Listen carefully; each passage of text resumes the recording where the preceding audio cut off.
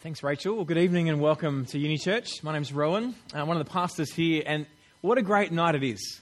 I love Easter because Easter changed not only my life now, but eternity. And it's my hope that tonight, as we look at this passage, as we hear what God has to say to us through this passage, that we'd walk away amazed, both at who Jesus is, but what that means for us. So why don't we pray and ask God that tonight we wouldn't just see the kind of facts of history, but we'd understand their implications for each and every one of us. Let's pray. Lord, as we come together tonight to hear from your word, we ask that you would speak to us, that by your Spirit you would show us the amazing significance of who Jesus is and what he has done. And we ask that we might walk away from tonight not just knowing more, but knowing you. I pray this in your Son's name. Amen. Just over 10 years ago, I found myself in a situation where I'd gotten something incredibly wrong. I don't know if you've ever found yourself in that situation. Maybe you've turned over the test page and realized that none of the things that you studied are on the page in front of you. I've had that happen. Maybe you've been in a situation where you've just taken someone wrong, you've misunderstood where they were coming from, and you've kind of said something awkward. This situation was reasonably significant. Sarah and I had just had our first child. We have 4 kids, and it was about 10 years ago. And our eldest son, our only son at that point of time, was 10 weeks old. So at 10 weeks old, all you really do is poo and cry and scream. Sometimes they sleep. I don't know where the phrase sleeping like babies comes from. Obviously someone who doesn't have a baby. But anyway, so Nathaniel's in the car, and we decided to take our little 4-wheel drive onto a beach in Australia. We checked it all out. It looked all great. There's been a fair bit of rain, and we're driving our little 4-wheel drive on the access track onto the beach. And there's this little puddle that was in front of us. Well, it was kind of bigger than a little puddle. It was about 25 metres long. But I looked at the other end of the puddle, and I could see tracks coming out the end. I'm like, all good. And any kind of person that's into 4-wheel driving knows you should really get out and kind of walk through the puddle to test how deep it is. But I'm like, if I just go in really slowly, then I can just kind of feel the front of the car and see if it goes down too steep, I can just reverse out and it'll be fine. Anyway, so I went in slowly and it was all fine. I was only up halfway to the wheels. There's no problems. We're going through this puddle. Everything's fine. Sarah was kind of happy, which is pretty unusual for that instance. Like normally she's like, no, let's check it. Like she's the accountant, kind of cautious one. And I'm like, no, it'll be fine. And together we're a great team, right? Anyway, so she was all happy, so I'm happy. We're going through, the cars, everything's fine. And then suddenly the car dips and the water comes up to the top of the windscreen. And at that moment, that's exactly what I kind of thought. I kind of look at Sarah, she kind of looks at me, and the car kind of comes out. And I know the air intake is at the front of the car, so this is not going to be good. The car kind of keeps going for a bit longer, and I'm like, maybe we'll make it out. It was about kind of 5 meters to go, and then it just dipped again and upwashed the water over the windscreen. Kind of came back down, came out a little bit more, and the car just went boom and stopped. The engine had ceased. I look at Sarah, she looks at me. We're kind of like, and at that moment I knew I'd made an incredible mistake. A mistake of judgment. Here we were with our 10-week-old child in the back seat, and now water was pouring into the car and kind of filling up. And I'm like, what are we going to do? We're in the middle of nowhere. How do we get out of this? The car is stuffed. And so I'm kind of sitting there going, man, this is serious. You get to moments in life where you realize, maybe I've made a mistake. Well, at this point, Sarah wasn't the happiest of people. Nathaniel's in the back crying, and I'm like, what if we get stuck here overnight? Like, what if we can't get help? And I'm like, well, if I'm going to get out of the car, which I'm about to do, I've got to make sure that we have clothes that are dry. So this is where it gets incredibly embarrassing. So at this point, I'm like, okay, if we need dry clothes, I need to take my jeans off and leave them in the car dry in case we need to sleep overnight in the car because we can't get out because we're in the middle of nowhere, and kind of run and try and get help. So I kind of take my jeans off, and at that moment I look, and way back in the distance there's this other 4-wheel drive. So I'm like running as fast as I can through water about like hip height, screaming, stop, stop, and they just see some lunatic like in his underwear running toward them. And again, I'm thinking, maybe I made a mistake here. The guy comes actually and gives me a lift back. He tries to pull it out. The car can't get out. Eventually, a number of hours pass. We're able to get in contact with a tow company who bring this massive monster truck 4-wheel drive and like tow us out with that. The car was written off, And I definitely made a massive mistake of judgment that night. There are moments in life, there are decisions that we make where getting something wrong can have serious ramifications, can't it? What I want to show you tonight is that the resurrection of Jesus is the most important decision to make sure we get right. As we look at the Bible tonight, we're going to see two ways people come along and misinterpret the evidence that exists around the resurrection of Jesus. The first mistake is that some people come along and they think Jesus is still dead. The other mistake is that we think, well, maybe he isn't dead, maybe he rose, but it's just irrelevant. It's got nothing to do with me. And the question for us as we look at this part of God's Word and think through the events of history is, have I recognized the incredible significance of Jesus and his resurrection? Or am I going to commit what is perhaps the biggest mistake of my life and fail to recognize his significance? So the Bible comes along as records of history, and it makes the most startling claim of all human history. That there was a man, there is a man who has defeated death. He's defeated death. We hate death. We run from death. We hate the idea of it. No one wants to get old. It's like everything hurts and doesn't work as well, and it's kind of stretched and it's not as great as it once was. And that's just because we're getting more and more towards death. Death is not natural. Death is horrible. It hurts when people die. But the claim of the Bible is that there is a man who has defeated death. A nobody, a guy from Nazareth, has risen from the dead. Now that news, it should shock us. It should make us go, what? This is very unusual. This is not the way that it should be. That news should make us go, hang on a minute. Death is not universal. I think as a society, we often fall into one of two extremes.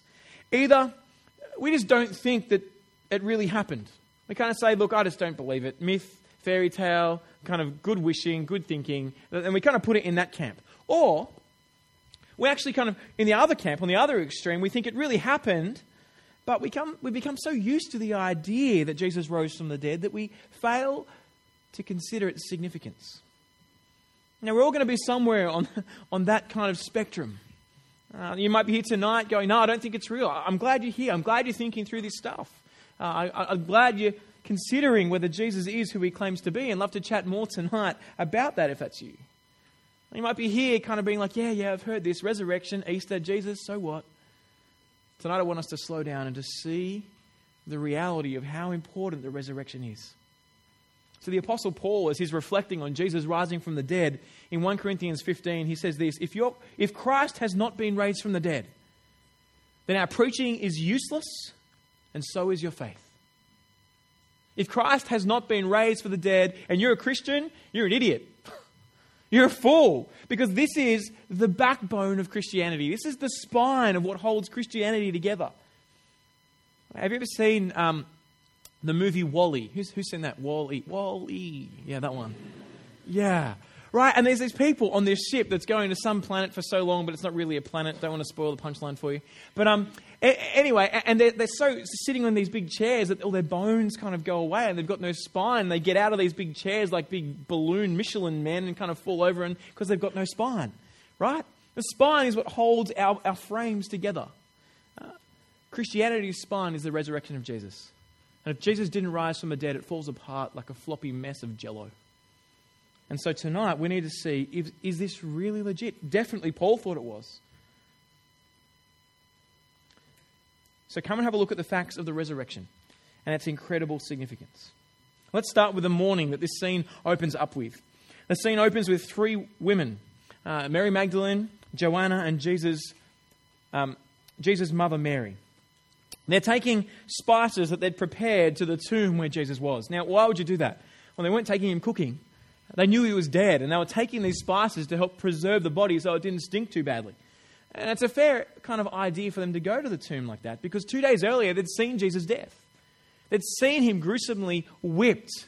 They'd seen him kind of hammered to a Roman cross with professional executioners doing the job. They'd seen the spear that pierced his heart and side. They'd seen the water and the blood flow out. They knew Jesus was dead.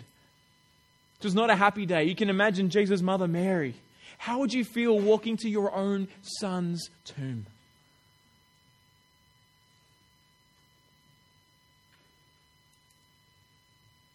They thought that Jesus was the Savior of the world. They thought he was the King of Kings and Lord of Lords. That had been what they thought would happen, but it seems now that he's dead. And what good? He's a dead king. There was no life in his eyes, no light in his heart. Jesus was dead. That's what they knew. As far as history is concerned, as far as I'm aware, there are no ancient sources that say that Jesus didn't die. There are no sources from this time in history, whether they be Christian or non-Christian, that say that Jesus actually didn't die. They all kind of recognize that he died. Islam comes along 700 years later, and Islam says that no, Jesus didn't die on the cross. He can't die that way. But they say that there was some sort of switch, but it was with no evidence from that time. It was written 700 years after the fact. Everyone says Jesus died on that Roman cross. The limp and lifeless Jesus was then wrapped in linen, taken to a tomb, and locked in by a massive stone. Matthew's gospel tells us that above the stone was the seal of the Roman Empire. That wasn't just like, oh, that's nice to know. What that's meaning is that was sealed with the full force of the Roman Empire to signify that anyone who tampered with the tomb was tampering with Rome. You would incur the wrath of Roman law. And on top of that, they placed 2 Roman guards, highly skilled soldiers, outside the tomb. And they were stationed there to watch it 24/7. And if they failed, it wasn't just their job that was on the line. It was their life. The risks were high for these 2 outside. So it's no surprise that these women, when they arrive at the tomb on Easter Sunday morning, are looking for a dead Jesus.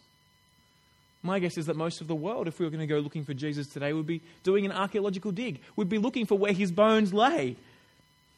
We'd excavate grave sites. We'd look around the vicinity of Jerusalem looking for the bones of Jesus. But if we were to do that, like these women that day who were looking for a dead Jesus, would have made a massive mistake. See, as the women arrived, they found something that they weren't expecting. Have a look with me at verse 2. On arriving at the tomb, they found the stone rolled away from the tomb. They went in but did not find the body of the Lord Jesus. Can you imagine how you'd feel? You're rocking up, you've seen Jesus die, but you get there and the tomb is just open wide, not a guard to be seen. And what's even more surprising is that there's no Jesus, just some kind of cloth there. That's it. You're like, what is going on? I was trying to think, what's a modern day example of something like that?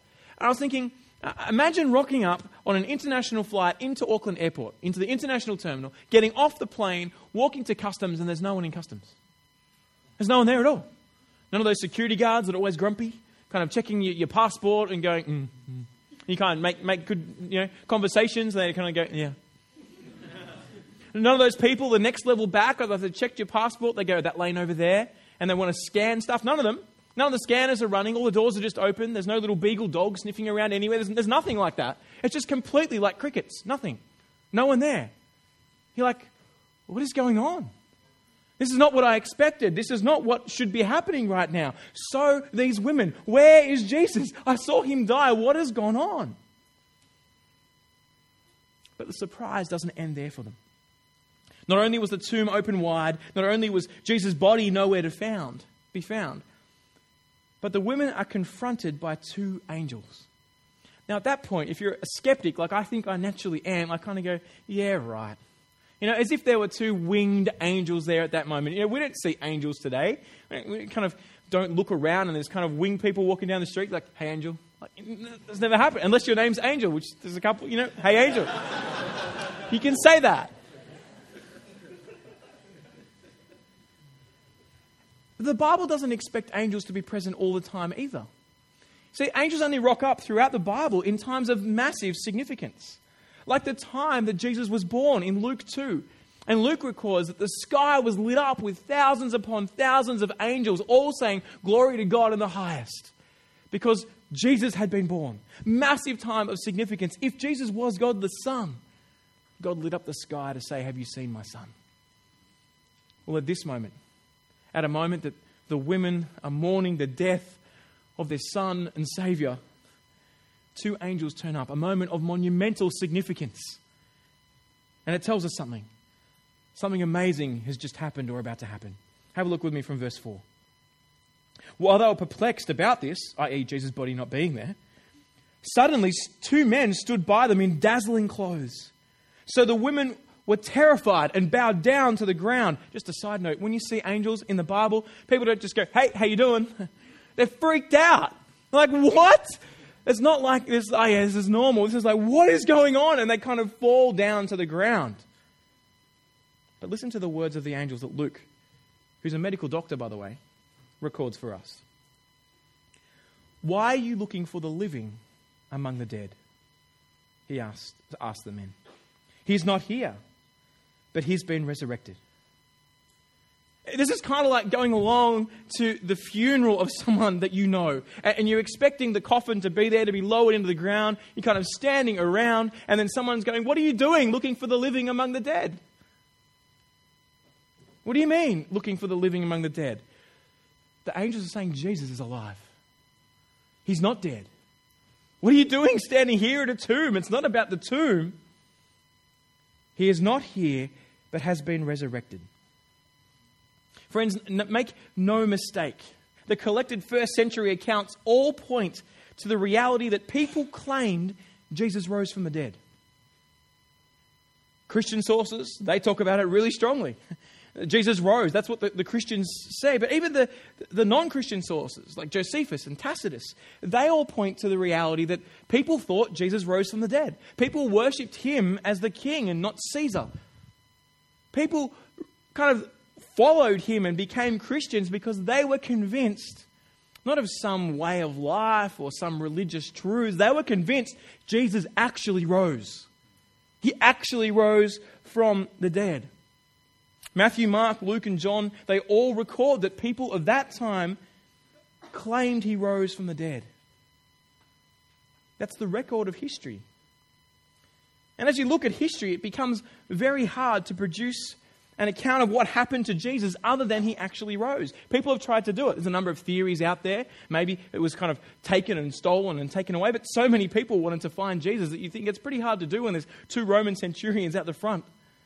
It's pretty hard to kind of pull him away. And there's a whole bit of other evidence that people claim that they saw him risen from the dead that we'll see in a moment. It's actually quite hard to pull together an account of the evidence that exists in history other than he actually rose. There's a guy in the UK by the name of N.T. Wright. He's a theologian. He's written some great stuff, and he's written some stuff that's like, yeah, it's all right. But his greatest work is a book called Resurrection and the Son of God. It's a thick book. It's like 800,000 pages. It's like really, it's this massive thick book. I recommend you borrow it from the library because I think it's about $120. It's really, really big and kind of, what it is basically a thesis, an explanation of did Jesus really rise from the dead? And he looks at all the different evidence that exists from all the different sources and comes up with this massive tome of a book. Not a tomb, tome. Like huge book, right? And he kind of highlights it all. Now, what he did was, he was at Oxford University. He took it to his Oxford philosophy professor and said, look, I'd love you to read my thesis. Read through this book. And his non-Christian Oxford philosophy professor read through the whole thing in kind of detail. And he came back and he said, you have put together an excellent philosophical account of the evidence of the resurrection of Jesus from the dead. He said it's an excellent account. It's kind of quite tight in saying that the evidence points us to, from history, that Jesus rose. He said, but I just choose to believe there's another explanation that no one has yet come across. I choose to believe in something that might exist that no one can actually show me, rather than the evidence that points to the reality that he rose from the dead. Don't make the biggest mistake of your life and ignore the evidence for the resurrection of Jesus. Have a look at this because it will change your world if it is true. History claims that Jesus is not dead right now, that he is alive. He is risen. Now, some of us kind of sit there and think it's just impossible. It's impossible. I've never seen that happen. There is no way I can fathom how that could actually be true. but I want to help us have a healthy sense of skepticism about our own conclusions as well. See, there have been many people throughout history who've made claims, smart people, intelligent people. They've made claims, they've cried impossible, but later been proved wrong. Here's three of them. There's a man who said this: there is not the slightest indication that nuclear energy will ever be attainable. Sorry, Albert, but Einstein was wrong when he said that. Or how about this? Man will never reach the moon regardless of all the future scientific advances. These guys are clever people. Lord Kelvin, the British mathematician and physicist, said this: heavier than air flying machines are impossible. Show of hands, who's been on an aeroplane in the air? Now, I'm sure at that point in time, Lord Kelvin thought it's impossible for something heavier than the air, just physically, to actually fly. Like, it makes sense, it's logical, it's rational. In the same way that as we sit here today and think, it just makes sense that if someone dies, they don't rise again. It's kind of just rational and how it works. But if you saw him risen, what would you say? It's kind of like taking someone today and say, see that? That's a plane. There are people on it. If you were there and you saw Jesus risen, what would you say? What would you think? There's a significant proportion of history who were alive at that time who saw Jesus with their own eyes. They saw him die, they saw him rise again. So before you write off the possibility that Jesus rose from the dead, I want you to consider another reason why I think there's a phenomenal amount of evidence that he actually rose. Listen to the reason the angels give the women about the resurrection of Jesus. Luke 24, verse 6. He's not here, but he has been resurrected. Remember how he spoke to you when he was still in Galilee, saying that the Son of Man must be betrayed into the hands of sinful men, be crucified, and rise on the third day? And they remembered his words. You can imagine how they're feeling at that moment. He told us that he would rise. This is not just some random event where people went, oh, he died. Oh, man, our whole thing's stuffed. Let's just say he rose and make up a cool religion and kind of have people follow along with that. That's not what's going on here, because Jesus had said that he would rise again. He told them that he would die and on the third day rise again. And these women had been with him. They'd heard what he'd said. They'd seen his miracles. They'd witnessed his teaching. Luke records what Jesus said to them in chapter 9, verse 22. Listen, the Son of Man must suffer many things and be rejected by the elders, the chief priests, and the scribes, be killed, and be raised the third day. The angels tell these women, the ones looking for a dead Jesus, to remember.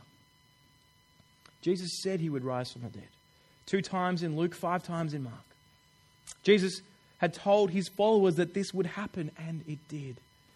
But not only did Jesus tell them that would happen in his lifetime, we can go 700 years before this and read about the promises of God's promised king who would come and rise again. Isaiah tells us, 2 Samuel, there's a promise God gives to David that his son would rule on the throne forever, that death would be conquered. He would not remain dead but rise. There's all these writings throughout the Old Testament that say that this promised king would rise again. Psalm 22 is another one. And you can't fake time. This has been in existence for so long, passed around through the Jewish communities that were there. We can see them. They promised that God's promised king would come and rise from the dead, centuries before Jesus even walked the earth.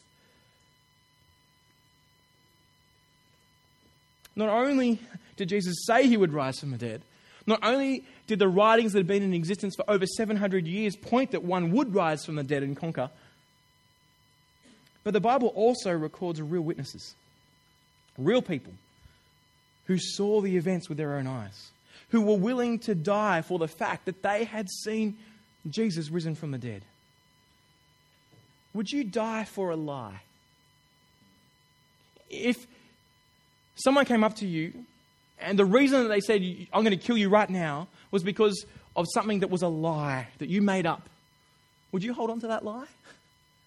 Yeah, shoot me, I want to hold on to it. Do you know 10 of the 12 disciples, 10 of the 12 of those that knew Jesus most intimately were brutally executed. Not for doing anything wrong. They hadn't done anything wrong, but because of something they said they saw. They refused to give in and say, no, Jesus didn't rise from the dead. They said, no, he did. I saw the risen Jesus with my own eyes, and I am not going to turn back on that because I saw him. And so they were executed for something they said they saw. If it was a lie, wouldn't you just go, okay, it's all right. Don't worry about it. I made it up. April Fools. Only works some years.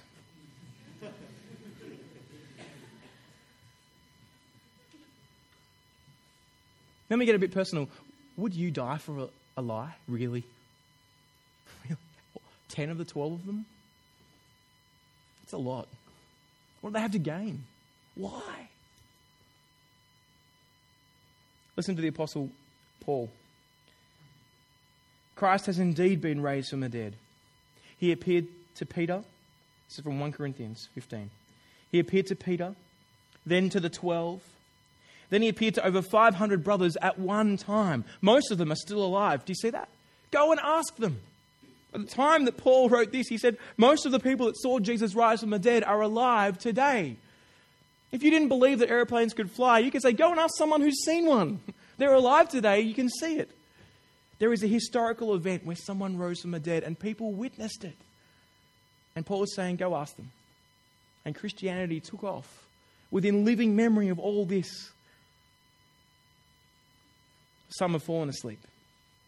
Then he appeared to James, then to all the apostles, and last of all, as to one abnormally born, he also appeared to me. The idea of someone rising from the dead, if we're honest, it kind of seems rather ludicrous, doesn't it? The world around us laughs. We've got this, I'll only believe it if I can see it type mentality. I mean, dead people don't come back to life, do they? At least none that I've known. But the thing to remember is, no one I have known promised they would come back to life after their death. No one I've known has ever promised that. No one I've ever known has ever had 700 years of history of promises about them saying that they would rise from the dead.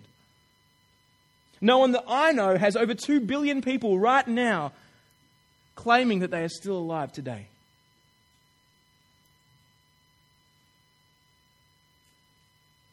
Claim of history is that Jesus is not dead. He is risen. And tonight we need to make sure that we look at the evidence and do not make a mistake that will be phenomenally significant.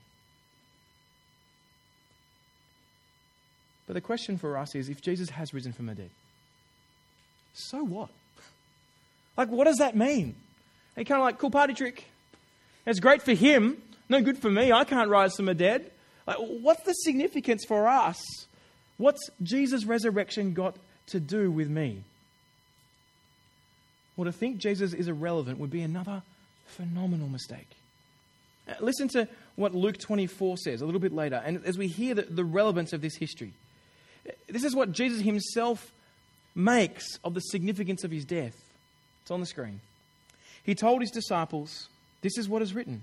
The Christ will suffer and rise from the dead on the third day, and repentance and forgiveness of sins will be preached in his name to all nations. Do you see what Jesus understood of the significance of his death? Christ will suffer and rise from the dead on the third day, and repentance and forgiveness of sins will be preached in his name to all nations. Jesus' death was for our forgiveness. It was for your forgiveness and mine. See, we all need forgiveness because all of us have not treated God as God. We haven't treated him rightly. To the one who's sustaining our life, we've said, look, no offense, but I just want to live my life my way. We don't live his way, and we think we can choose how to live, and that's phenomenally offensive. It's as arrogant as turning up in a country and going, oh, no offense, but your rules suck, I'm going to live my way. Sure you can, but you'll come under the authority of that country that you're living in because they are in authority. We have all turned our backs on the true and living God.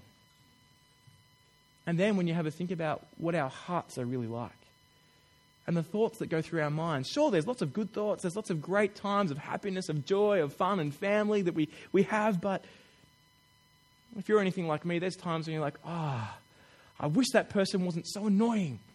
I wish they weren't in my life. I wish they were dead. Ooh, got a bit dark. But hey, has that ever run through your head? Have you ever been so angry at someone that you just wish they weren't on the face of the planet? Have you ever wanted to lie to someone or hold something against them or do something spiteful? It doesn't matter whether we've done it or not. You see what our hearts are like. We always operate for our own benefit. So I want to put it to you tonight that the human heart is kind of like a fridge. It's like a fridge. Bear with me. I don't know if you've ever seen what happens when you leave a fridge shut for a long amount of time. Have you ever had a fridge and you've left it shut with the power turned off and seen what happens? When we moved from Sydney to New Zealand about 7 years ago, we packed up our fridge into a container, a shipping container, and we kind of cleaned out all the inside of the fridge. It's all nice and white on the outside. We cleaned out the inside and kind of wiped it all off, and it was all nice and white and clean on the inside. We're like, this is brilliant. We put it in the shipping container, and off it went to New Zealand.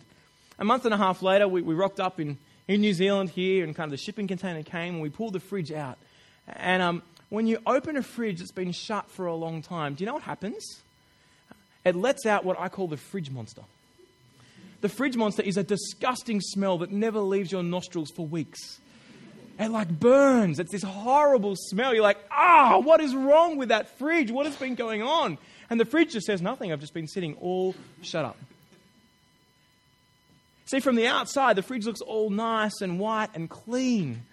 But when you open that door like we did that day that our fridge arrived off the container and we opened the door to see what was inside, after we were knocked over by the smell of the fridge monster, we saw his green, ugly droppings everywhere. It was gross. There was mold growing on the inside. I'm like, we wiped this out, really? And people are helping us move in. We're like, this is disgusting. I'm like, yes. It is disgusting. And it stinks. It's horrible. See, life not connected to its power source, God. Life not lived in line with Him, when it's left on its own, just turns festy and green and moldy and horrible and putrid. If we're left to our own devices, you know what happens. We do things that are not right, that are not loving.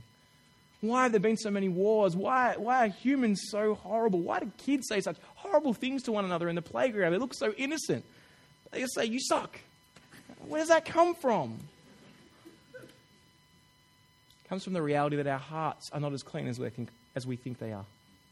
And we so often put on a show to the world around us that we've lived a good life. We're good people on the outside, squeaky clean and white like a fridge.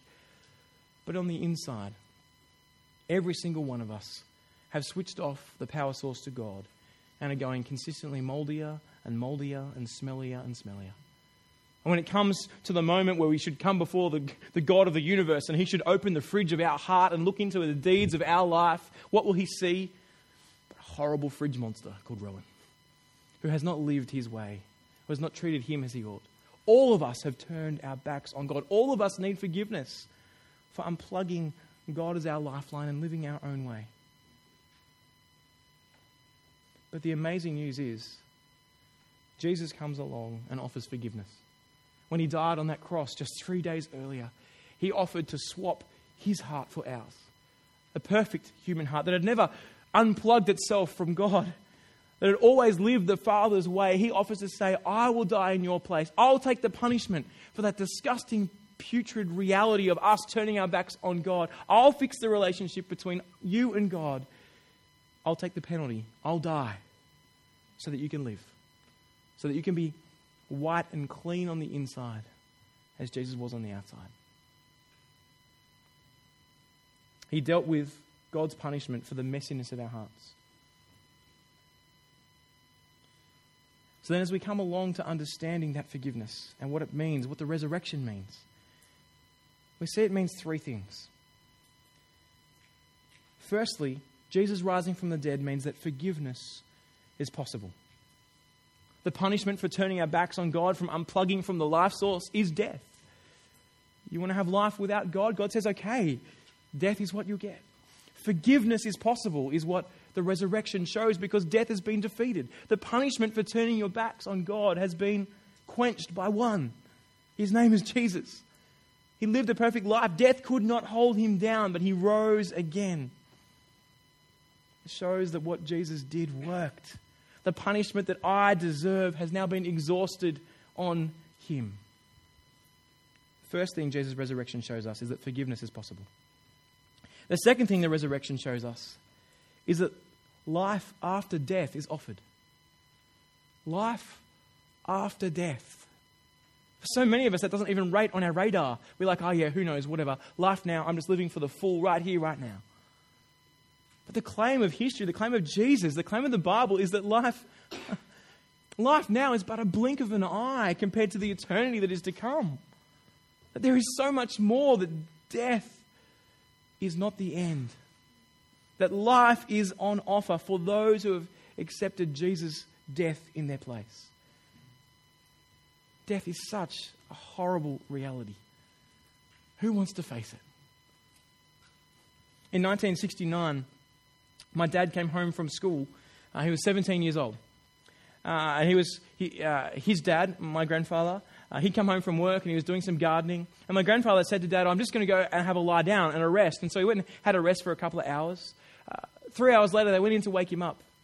But he was dead. 45 years old. My dad's 17. For my dad, he hadn't spent a heap of time with his dad. He'd been in boarding school for 3 years. His dad had been away for some more. And there's this reality that now he's faced with this gruesome, horrible reality that his dad was gone, that death is real. Have you ever had death stare you in the face? Well, the effect that had on my dad was not to push him away from God, but make him think through whether this was it. Is life really live life to the max and then die and then it's over? And so 10 years later, 11 years later, after he'd been married and they'd just had their first child, me, they took this kid to get baptized as an infant, and the kind of church said, do you actually know the promises that you're making? And the whole time, Dad had been thinking through, is this what life is about? And he kind of saw the hope of resurrection and the history around who Jesus was. And at that moment, my mum and my dad said, we want to follow Jesus. We think he is the King. We think that there is life after death, and Jesus has offered the way in. Friends, when you see that life after death is possible, it changes everything. My dad's only regret is that he didn't come to that knowledge sooner, and that his dad did not know Jesus. Don't make the same mistake. Forgiveness is possible. Life after death is offered. And thirdly, Jesus is far from irrelevant. Jesus is far from irrelevant. There is no one else in this world that has died in your place. No one. Not to face the penalty that you and I deserve for turning our backs on God. His death is relevant for us because his death was our death, but his resurrection is relevant for us because he's offering you life. You are being offered here from God the Son life forever, forgiveness, a life that does not end. This forgiveness is for us. This resurrection was for you if you would but just come and trust Jesus. He loves you. He made you. He longs to spend eternity with you. So whatever you do, do not make the mistake of assuming that he did not rise. Look at the evidence. Come and see, for it will change your eternity. Death will not be your end if you trust in him.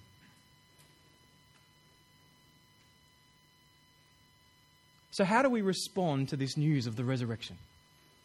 How do we respond that it's got something to do with me? Well, the women at the tomb, they remember Jesus' words. They run back to the apostles and they tell them all they've seen. Look what happens in verse 11. But these words seemed like nonsense to the apostles, and they did not believe the women.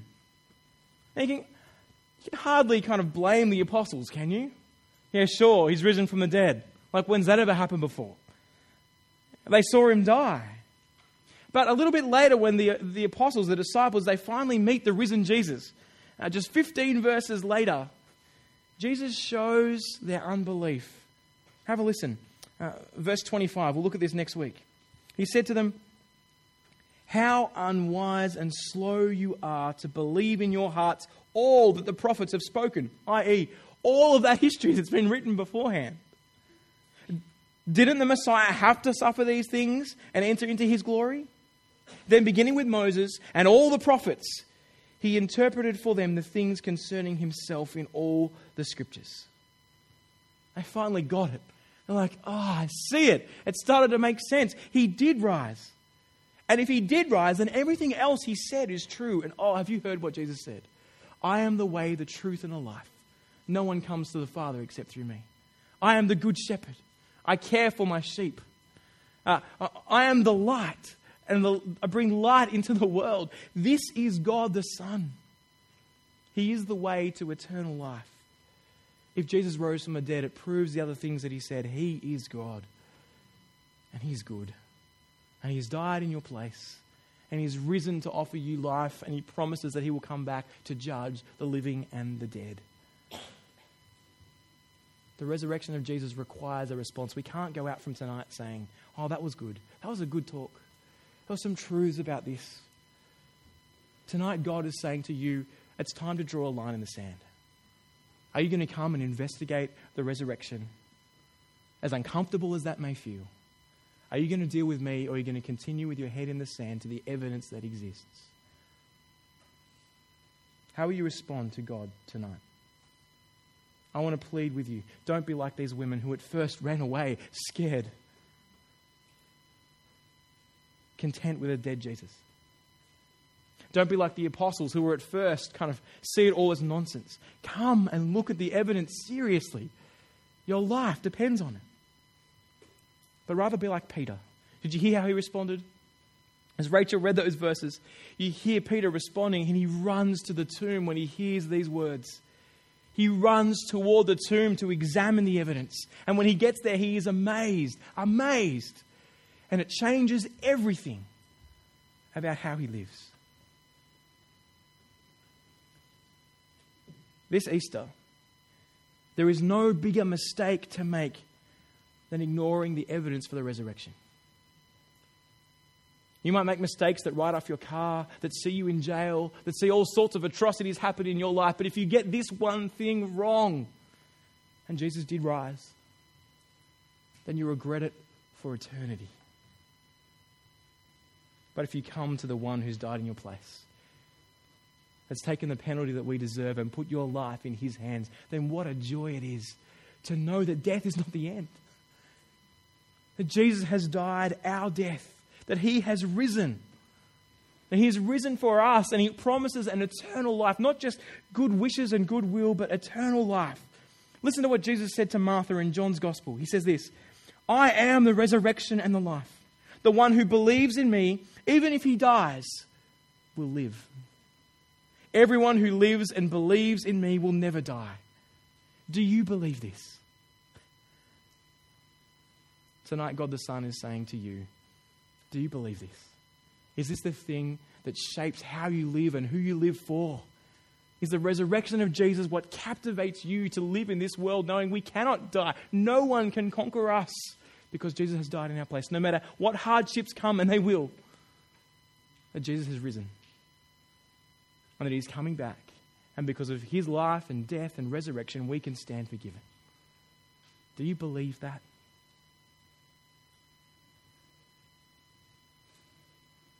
Why don't we tonight come to our great God and ask him for forgiveness? Ask him to forgive us for our sin and to place him at the heart of who we are, people who serve him with our lives. Why don't you join me as we pray?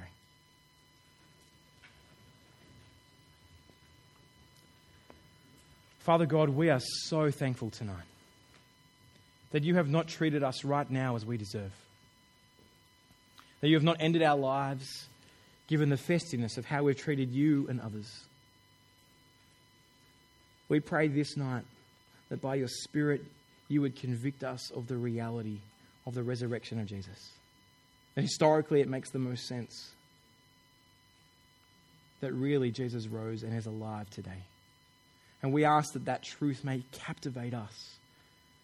would give us the great hope that you've promised that death is not the end. Father, we pray this Easter we would walk away from reflecting on the resurrection, amazed, wanting to serve you, free to serve you. Father, we ask that you would fix our eyes on your Son as the ruler over all, who is alive at your right hand and is coming back to judge the living and the dead and to offer life that does not end. We pray this in his great name and for Jesus' fame. Amen.